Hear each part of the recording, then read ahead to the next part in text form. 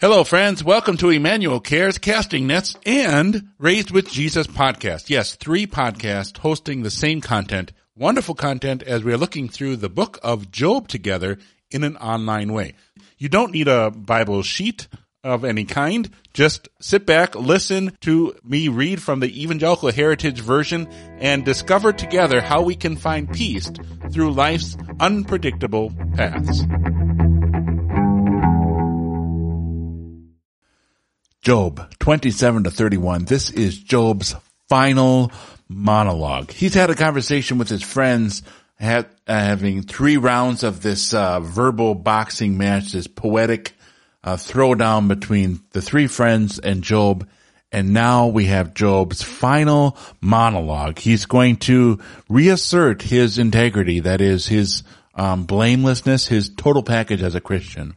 Total package meaning he doesn't admit that he is perfect, but that he is a person who follows and longs and wants to follow after God's law. He wants to do what God has called him to do, not because he has to, not because he believes that merits God's favor, but because that's who he is.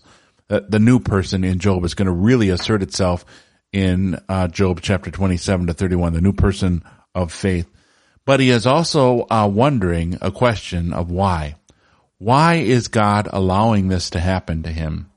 He understands that God is just, but he just doesn't understand why God is allowing all of this to happen to him when it doesn't seem like God is playing fair. We're going to see that Job's going to make a mistake. He's going to think that God is the one that is actively the agent in his life. He doesn't know that the devil is actually the one who causes all this to happen. He doesn't know that it's actually a battle in which God has put Job at the front line and said, Job is he's my A-team. He's my first string Christian that I'm going to wage against Satan, who's going to hold on to me no matter what. And we're going to see Job hold on to God and his word, but still wanting that question of why. And it's still a well that has no answer, no bottom to it. So let's get to it. As we look at chapter 27, we will see that Job will actually be strengthened in his faith and in his character through this conversation with his friends. So after a pause, that's Zophar not saying anything. So Job gave Zophar an opportunity to speak. Now Job begins with this discourse. As God lives, he has deprived me of justice. The Almighty has made my life bitter. Yes, as long as the breath of life is still in me, as long as the breath from God is still in my nostrils, my lips will not speak wickedness, and my tongue will not murmur deception. May I be cursed if I ever admit that you are right. Until I die, I will never deny my integrity. I have held tight to my righteousness. I will not let it go. My conscience will not accuse me as long as I live. May my enemy be like the wicked. May the one who rises up against me be like the unjust. For what hope is there for a godless person when God cuts him off, when God takes away his life? Will God hear his cry when distress comes upon him? Will he take delight in the Almighty? Will he call upon God at all times? I will teach you about the hand of God. I will not hide what the Almighty is doing. Listen, all of you who have observed this. So why do you continue to spew forth such worthless vapor? Again, we have the wind and the vapor, that picture that's tossed back and forth between Job and his friends, each accusing the other of just speaking wind. So now he is talking about his friends spewing forth worthless vapor because they are not acknowledging what the Lord is doing. And we'll go from this in verse 13. Let's read. This is the allotment a wicked man receives from God, the inheritance that tyrants receive from the Almighty. Although his children are many, they are sent to the sword. His offspring will not be satisfied with bread. Those who survive will be buried by a plague. They will be buried, and their widows will not weep. Though the wicked man piles up silver like dust, and he accumulates clothing like mounds of clay, the righteous will wear what he has accumulated, and the innocent will divide his silver. He has built his house, and it will be like a moth's cocoon, like a shack like a watchman has put up. He goes to bed as a rich man, but his wealth does not remain. He opens his eyes, and it is all gone. Terrors sweep over him like floodwaters. At night a strong wind carries him away. The east wind lifts him up and off he goes. It blows him away from his place. It hurls itself at him, and it does not spare him. He flees from its power as fast as he can. He mockingly claps his hands at him and drives him from his place with hissing. The words of Job that we have here today remind us a lot of what Jesus talks about in the Beatitudes. Blessed are the poor, for theirs is the kingdom of God. Blessed are the meek, for they will inherit the earth. Job is looking at the big picture. He is seeing that though the wicked are thriving here in this world, in the end, it is all for the believers. The believers will have all of this blessing and joy. This is a great reminder for us as well as we think about what's happening in our world, and we like God to be happening in the here and the now, like Job's friends do. Like, you do something bad, then God immediately punishes you right away with something bad, instead of looking big picture. And one of the themes we're going to catch in Job chapter 28, I'm getting ahead of myself, is how Job's going to acknowledge that it seems like the wicked people are doing just fine. In fact, that they're prospering, but God knows what's going to happen at the end, and Job knows what's going to happen at the end. That even though they seem to be doing well, eventually they'll be carried away. The wind will take them off. It's the idea of the final judgment. They'll be carried off to hell, essentially, and the believers will have everything that remains. We'll have a new heaven and a new earth. This is the place where they get to dwell. Like Jesus says in the Beatitudes, blessed are the meek, for they will inherit the earth. That moves us to chapter 28. In chapter 28, Job is going to eloquently describe the accomplishments of mankind. We have learned so many things that no other creature can do. We explore so many areas that no creature can explore. We can bring forth unimagined treasures from the world. Yet no person can find true wisdom through reason or experience. Where do we find true wisdom? And Job says true wisdom is found in the fear of the Lord and that acute awareness of who God is. So let's read from chapter 28.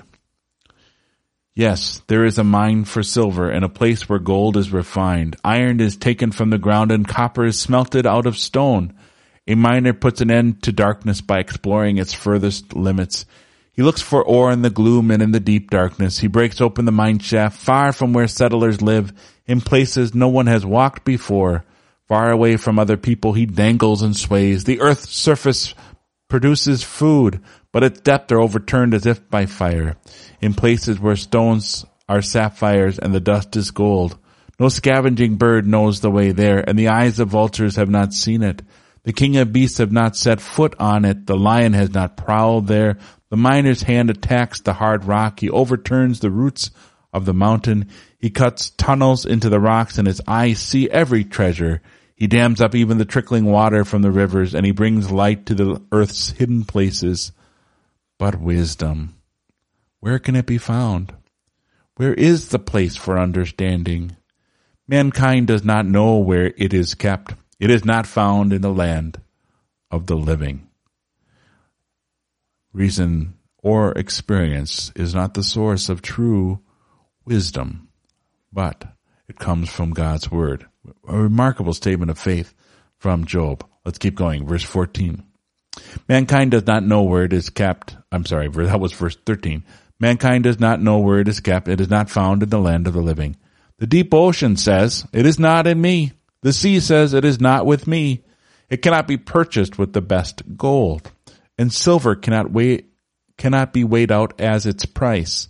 It cannot be bought with the gold of Ophir or with the precious onyx or sapphires. Gold and crystal cannot be compared to it. The finest gold jewelry cannot be substituted for it.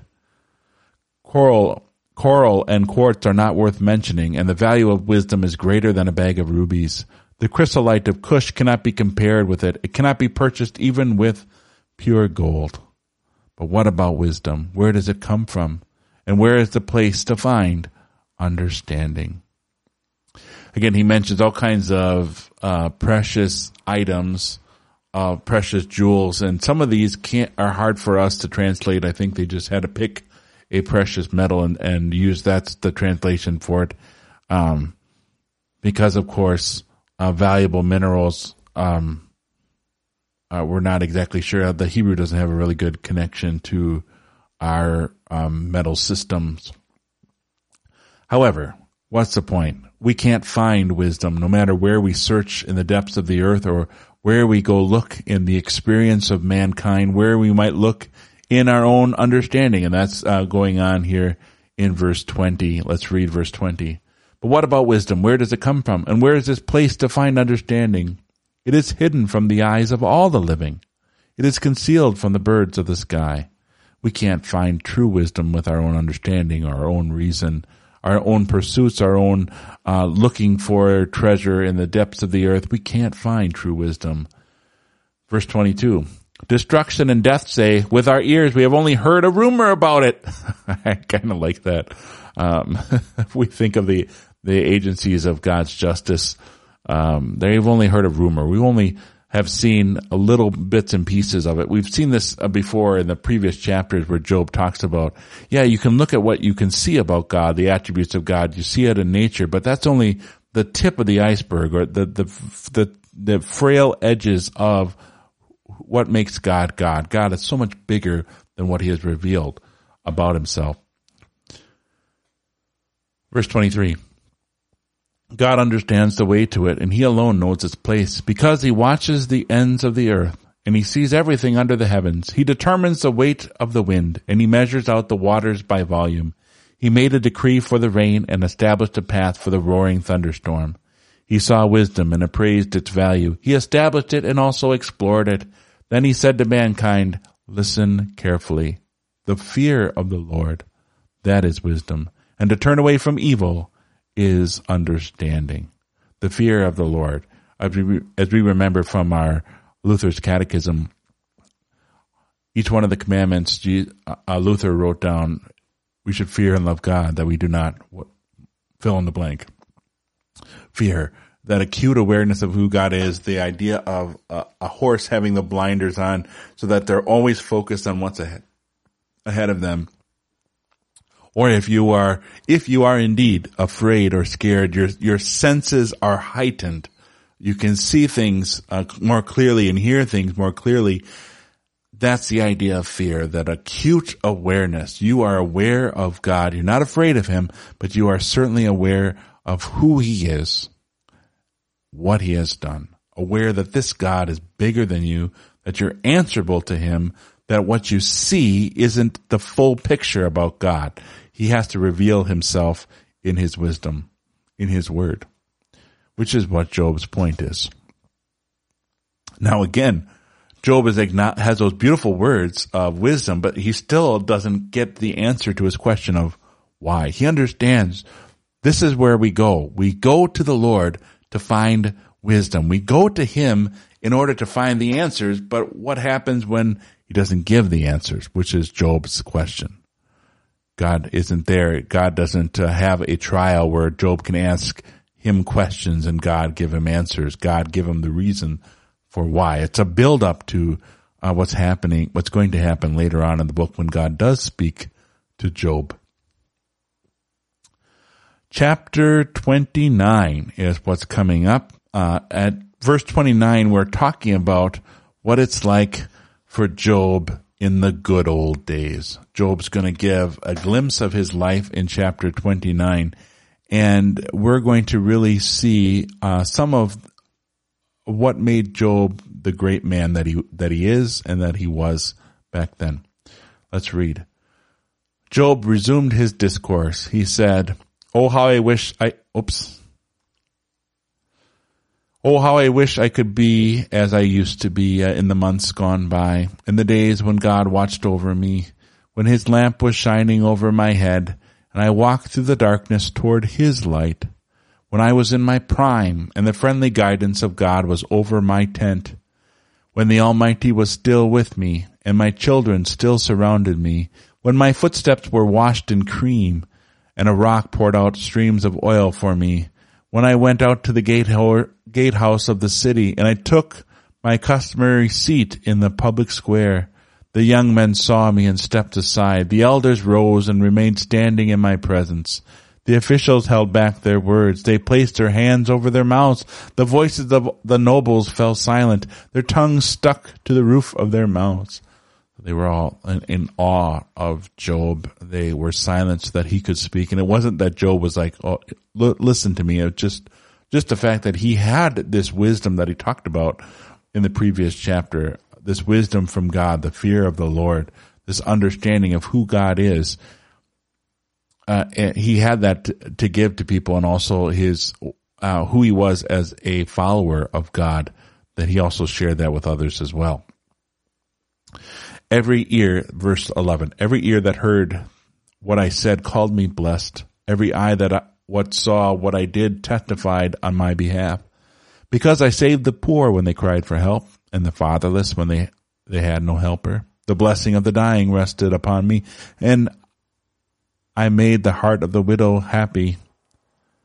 I dressed myself with righteousness, and it clothed me. So again, the friends accused Job with that wild accusation that Job was trampling on others in order to get to where he was because Job was rich. The assumption, Job, you're rich, therefore you got that way by mistreating the fatherless and the widow and the poor.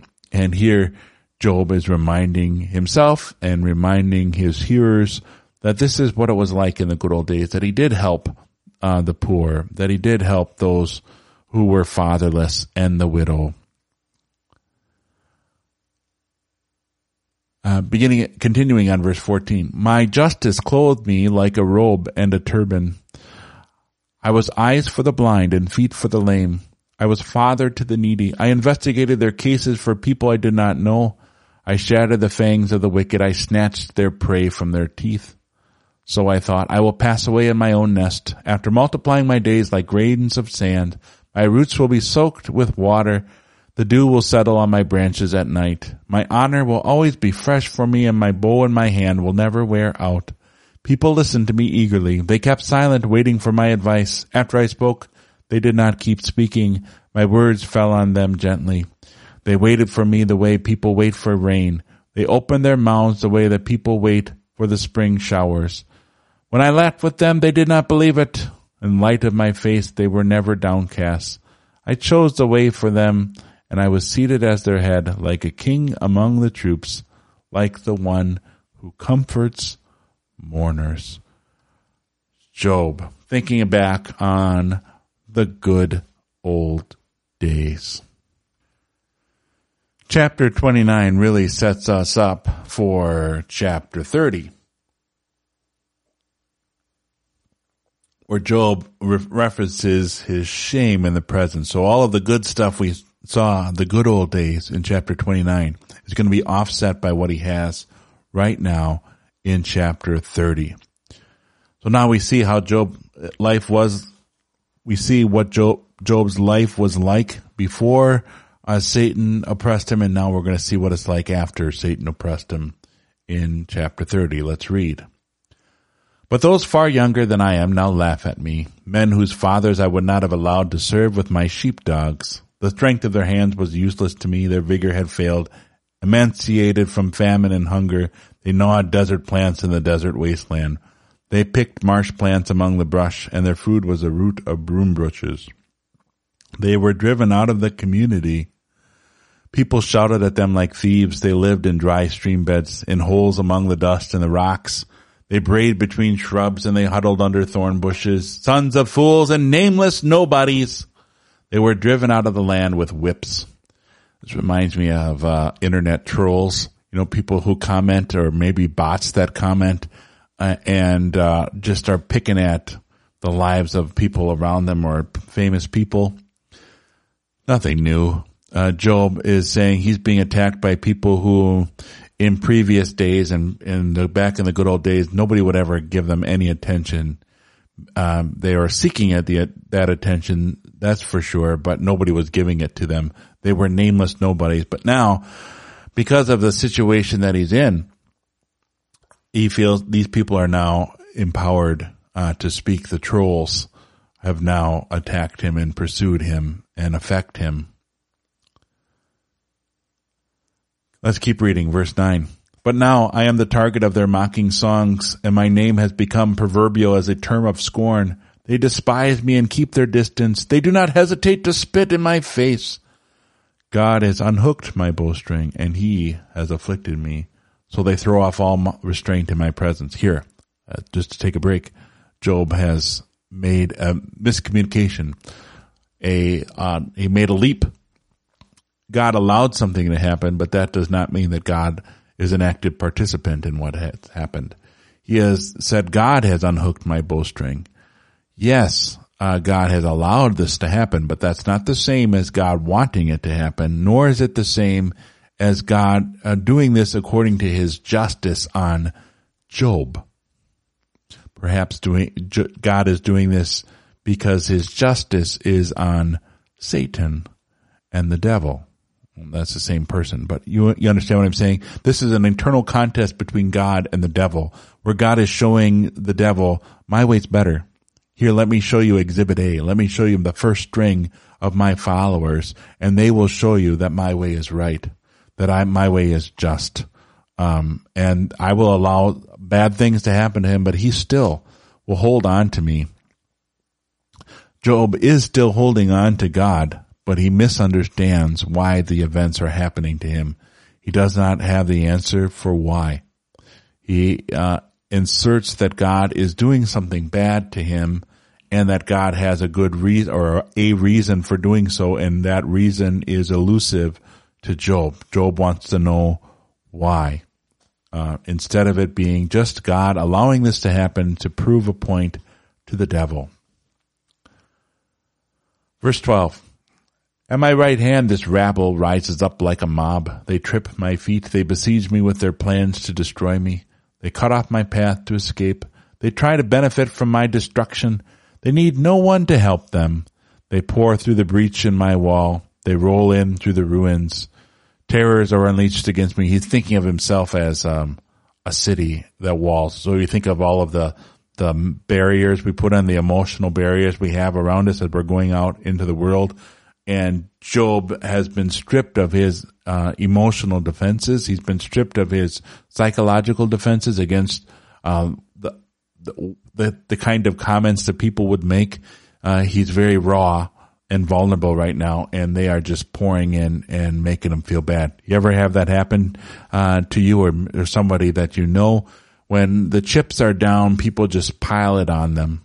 When their life isn't going well and they don't have the emotional control that they used to, then others just seize that moment and pick on them. You think of like a bully in a schoolyard. A kid is not having a great day and the bully just takes advantage of it.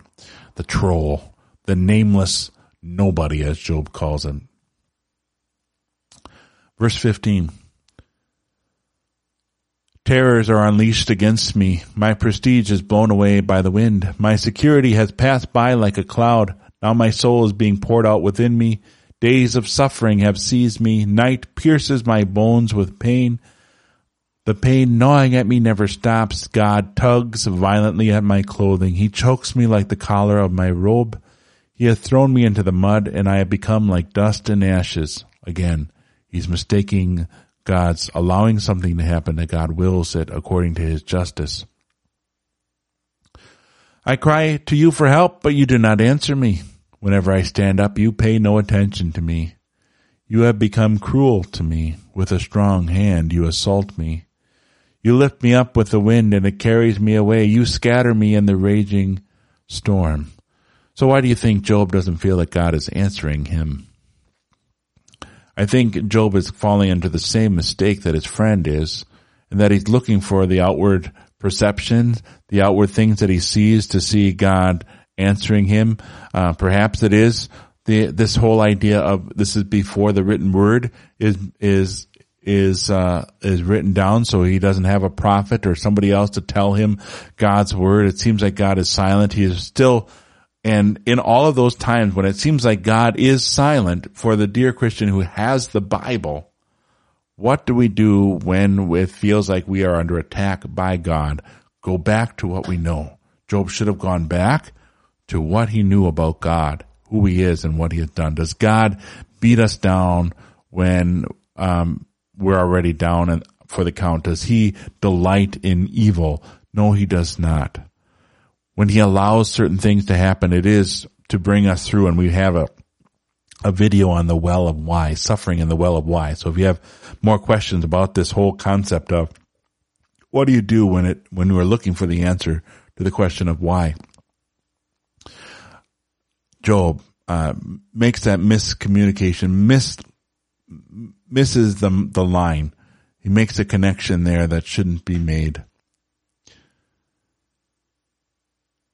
Verse 24, will he really stretch out his hand against a pile of ruins when the ruined man screams for help? Job is kind of going back on the past, isn't he? He kind of is, and that's a good thing. But not completely. He is not holding on to that completely. He is still wondering why. Didn't I weep for those who lived through hard days? Didn't my soul grieve for the needy? But when I waited for good, evil came. When I had hoped for light, darkness came. My emotions are boiling over. They are never quiet. Days of suffering confront me. I walk around darkened, but not by the sun. I stand in the assembly and cry for help. I have become a brother to jackals, a companion for screeching ostriches. My skin turns black and falls off, and my bones burn with fever. My lyre plays only sad songs. My flute accompanies only the sound of weeping. So this is chapter 29 and 30. Reflect back on the good old days and then now the present reality. Where does Job find peace on his unpredictable path? At this moment, he's not finding it. But you and I can, as we're reading through the book of Job, we see where you can find peace on what God has revealed already in his word. Fall back on what you know. Fall back on his word when it seems like God isn't making any sense. And that's the comfort for us. Job kind of does that, kind of not. In many ways, the Christian is like that as well. We know the right thing to believe or the right thing to think, but at the same time, we're a sinner, and we have both of those things, and how much we need Jesus Christ, how much we need a Savior who saved us from ourselves, who lived a perfect life on our behalf, and then also died on the cross, so that we could have the assurance that heaven is ours, that our God loves us and he cares for us, that he will work all things out for our good, and that he will bring us safely to his heavenly kingdom there in heaven, or until Jesus comes again. We have all of those assurances and all of that comfort only because of Jesus and what he has revealed in his word, not because of something we have done, or we don't have that comfort because of what we can see around us. Chapter 31 also gives us more of an insight into Job and the kind of man that he was. And to me, it also gives us insight and gives us, as we look at the people of the ancient world, we see that they have a lot of the characteristics that New Testament Christians have. And a lot of the same temptations that New Testament Christians have. In the first couple of verses of 31, Job's going to face the temptation of lust. He's going to be very frank with us and open with us about his struggles with that, and then also why he wants to overcome that, and why he does what he does, not because he has to, not because he is getting God's favor, but because that's who he is. He is God's child. He is a follower of God. This is who he is. His identity is found in the God that saved him and a God who is on his side. In the same way, our identity is not found in ourselves or in what we do, but found on what God gives us, that righteousness that is ours through Jesus. So, verse 31, I had made a covenant with my eyes. How then could I stare at a virgin with desires? If I did, what reward could I receive from God above? What inheritance from the Almighty on high? Job, if I could take a break, Job is acutely aware that God is watching his every move. And God is not only watching, but encouraging him to do what is right. Let's go. Let's keep going. Is not ruin the reward for the wicked, and misfortune the reward for evildoers? But doesn't God see my ways? Doesn't he count my every step? Have I walked with deceit and lies? Has my foot hurried to pursuit fraud? If God weighs me on an honest scale, he will know my integrity. Honest scale, there's a key word there.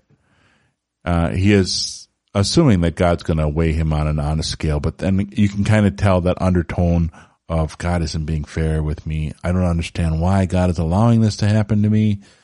But the God that I know is a God who is honest, a God who is watching my every move, whose standard has never changed.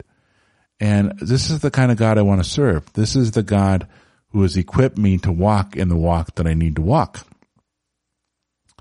Let's keep reading verse 7.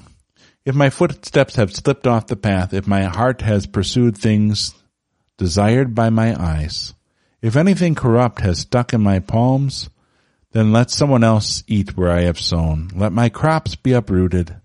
If my heart has been enticed by a woman, if I have lurked at my neighbor's doorway, let my wife grind for another, and let another man crouch down over her. For what would have been shameful behavior, a guilty deed worthy, for that would have been shameful behavior, a guilty deed worthy of judgment. There is a fire that consumes all the way to hell, that would completely burn up all my harvest. If I have denied justice to my male servants or to my female servants in their disputes with me, then what would I do when God arises, when he comes to call me to account? How could I respond to him? Didn't he who made me in the womb also make my servant? Didn't the same God fashion us both in the womb? Isn't this a neat account of how Job, even though he's living in a society where there are servants and slaves even, he is not racist or prejudiced. He does not have a stereotype that says he is at one level and his servants are at another level. Didn't God create both of these in the womb? Isn't God going to call me into account as to how I treated another human being? This is a very enlightened view of Job. And maybe, perhaps, if you're looking at the Old Testament and you think they were a bunch of racists or a bunch of people who had very strong stereotypes thinking that they're better than other people, here we have the account of Job understanding that there's different stations in life, sure, but that doesn't mean any difference in importance, and it doesn't mean that people are more or less important based on those stations. Verse 16. If I have withheld from the poor what they desired, if I have darkened the eyes of the widow, if I have eaten my food all by myself and have not shared it with the fatherless, no, from the time of my youth the fatherless child grew up with me, and I was like a father to him. From the womb of my mother I guided the widow. If I saw anyone perishing from lack of clothing, if the needy had nothing to wear, if his very body blessed me, as he was warmed by the wool from my sheep, if I raised my hand against a fatherless child because I had influence in the court of the city gate, then let my shoulder be knocked out of its socket, and let my upper arm be broken. Now doom from God terrifies me, and I cannot endure his majesty. Again, Job isn't going to mistreat those. In fact, he takes, I want to say pride, but that's not the right word. Finds purpose and fulfillment in helping those who need help. Providing clothing to those who don't have clothes. The wool from his sheep is going to clothe someone else. The fruit of his labor helps someone else. A very enlightened view, a New Testament view where Jesus talks about if turning the other cheek. If someone asks for your tunic, give them your cloak as well. That kind of language. Or John the Baptist talking about that as well, where the Christian is there for their neighbor and to help and to serve them. That's important for us to realize as Christians, because our job in this world is to help our neighbor, not vote a particular way. So oftentimes we think our cause as Christianity is somehow held by those in political office. I think of that in terms of abortion, where we're looking at, well, we have to vote a certain way in order for certain laws to be passed or certain senators to pass certain judges that would eventually overturn Roe v. Wade. Dear Christian, what are we here for? We are here to help those in need. If there are those around us who need our help, we should be helping them. There is great joy and purpose and fulfillment in using what we have earned to help our neighbor.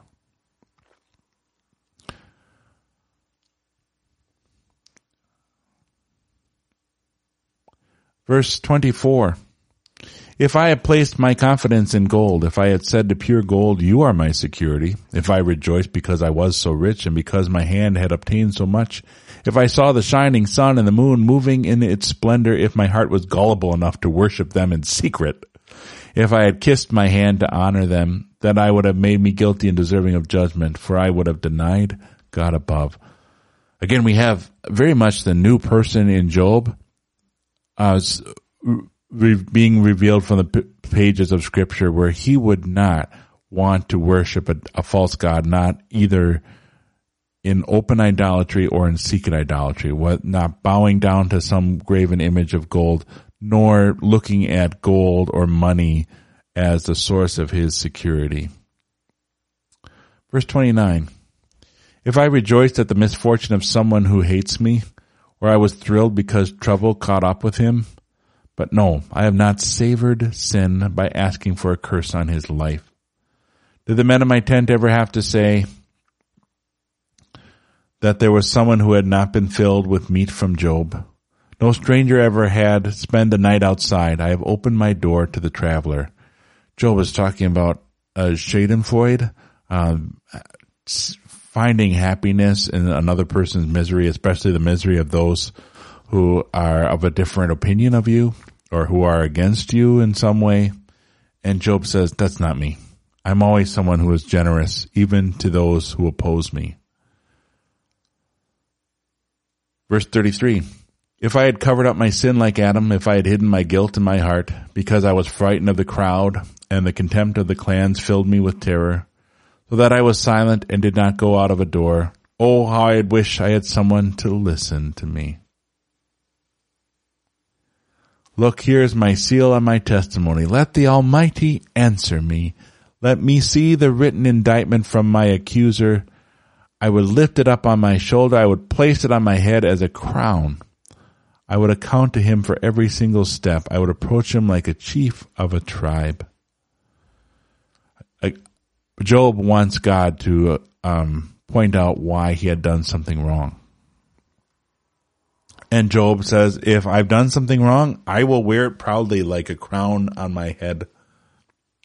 I would lift it up on my shoulders for all to see. He's not afraid to be called out or having a sin identified.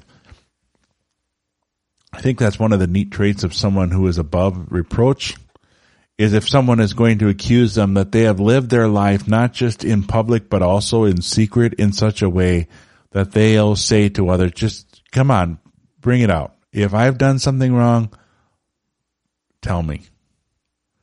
And I will admit it. That embarrassment is open for all to see, because it's not about me. It's about the righteousness that I've been given through God, through the one that I serve. Right here is Job being very New Testament-y, a New Testament Christian, which says it's not about me, it's about Christ. We preach Christ crucified, Paul says. It's not about us or the way that we live our lives, but about Christ who lived his life for us. His righteousness is the righteousness we wear. He is the reason why we want to live for him, why we get to live for him, and why we want to follow him, why we want to be loving toward our neighbor. Not because it gets us anything, not because we have to, but because that's who we are, and that new creation that is ours in Christ. We're going to close out the chapter. Job's going to talk about the soil. He says in verse 38, if my soil cries out against me and its furrows weep because of me, if I have consumed its wealth without paying for it, if I have caused the death of its owners, then let a thorn bush grow up instead of wheat and stink weeds instead of barley. The words of Job are concluded. So not only is Job looking at his own life, but how the things that he has his own life and his morality and how he treated others, how he treats his servants, how he looks at women, how he treats the fatherless and the widow, those who had nothing to offer him, and how he says, I will treat those who have nothing to offer me and be a giver to those who have nothing to offer me. Not only all of that, he says, look at how I have managed what God has given me, the land. If the land is going to accuse me and say, you haven't taken care of me well, that you haven't done your work of conservation to make sure that the soil isn't depleted of its nutrients and so on. What marvelous words of Job to remind us of not only that does God call us in our character and how we treat ourselves, and not just where people can see, but also where people can't see, but also how we manage what God has put in front of us. Job comes through with flying colors. His fruits of faith here are really something to marvel at and to model. But that only goes so far, because Job still wants to know why. We think of how neat the character of Job is, doesn't even compare to the character of Jesus Christ.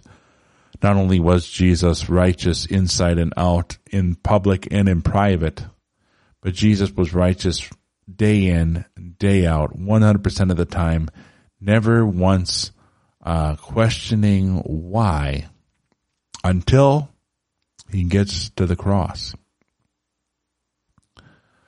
Until Jesus is forsaken by God, and that relationship between God the Father, which had been so tight, is now so adversarial. Jesus can't perceive why God would do that to himself. The Father who had always been by his side, now the Father is against him. Such deep and profound words of Jesus from the cross. But the rest of his life, his perfection, is given to us as a gift. We are righteous and perfect. If we struggle with any of the things that Job clearly didn't struggle with, we have Jesus to cover that up. If we struggle with the same questions that Job struggled with, we have Jesus to cover it up. We have Jesus who lived a perfect life for us, and we have his word to fall back on. How do we know that God loves us and that he cares for us and that he's going to fulfill his promises? Look to his revealed word. Let's pray.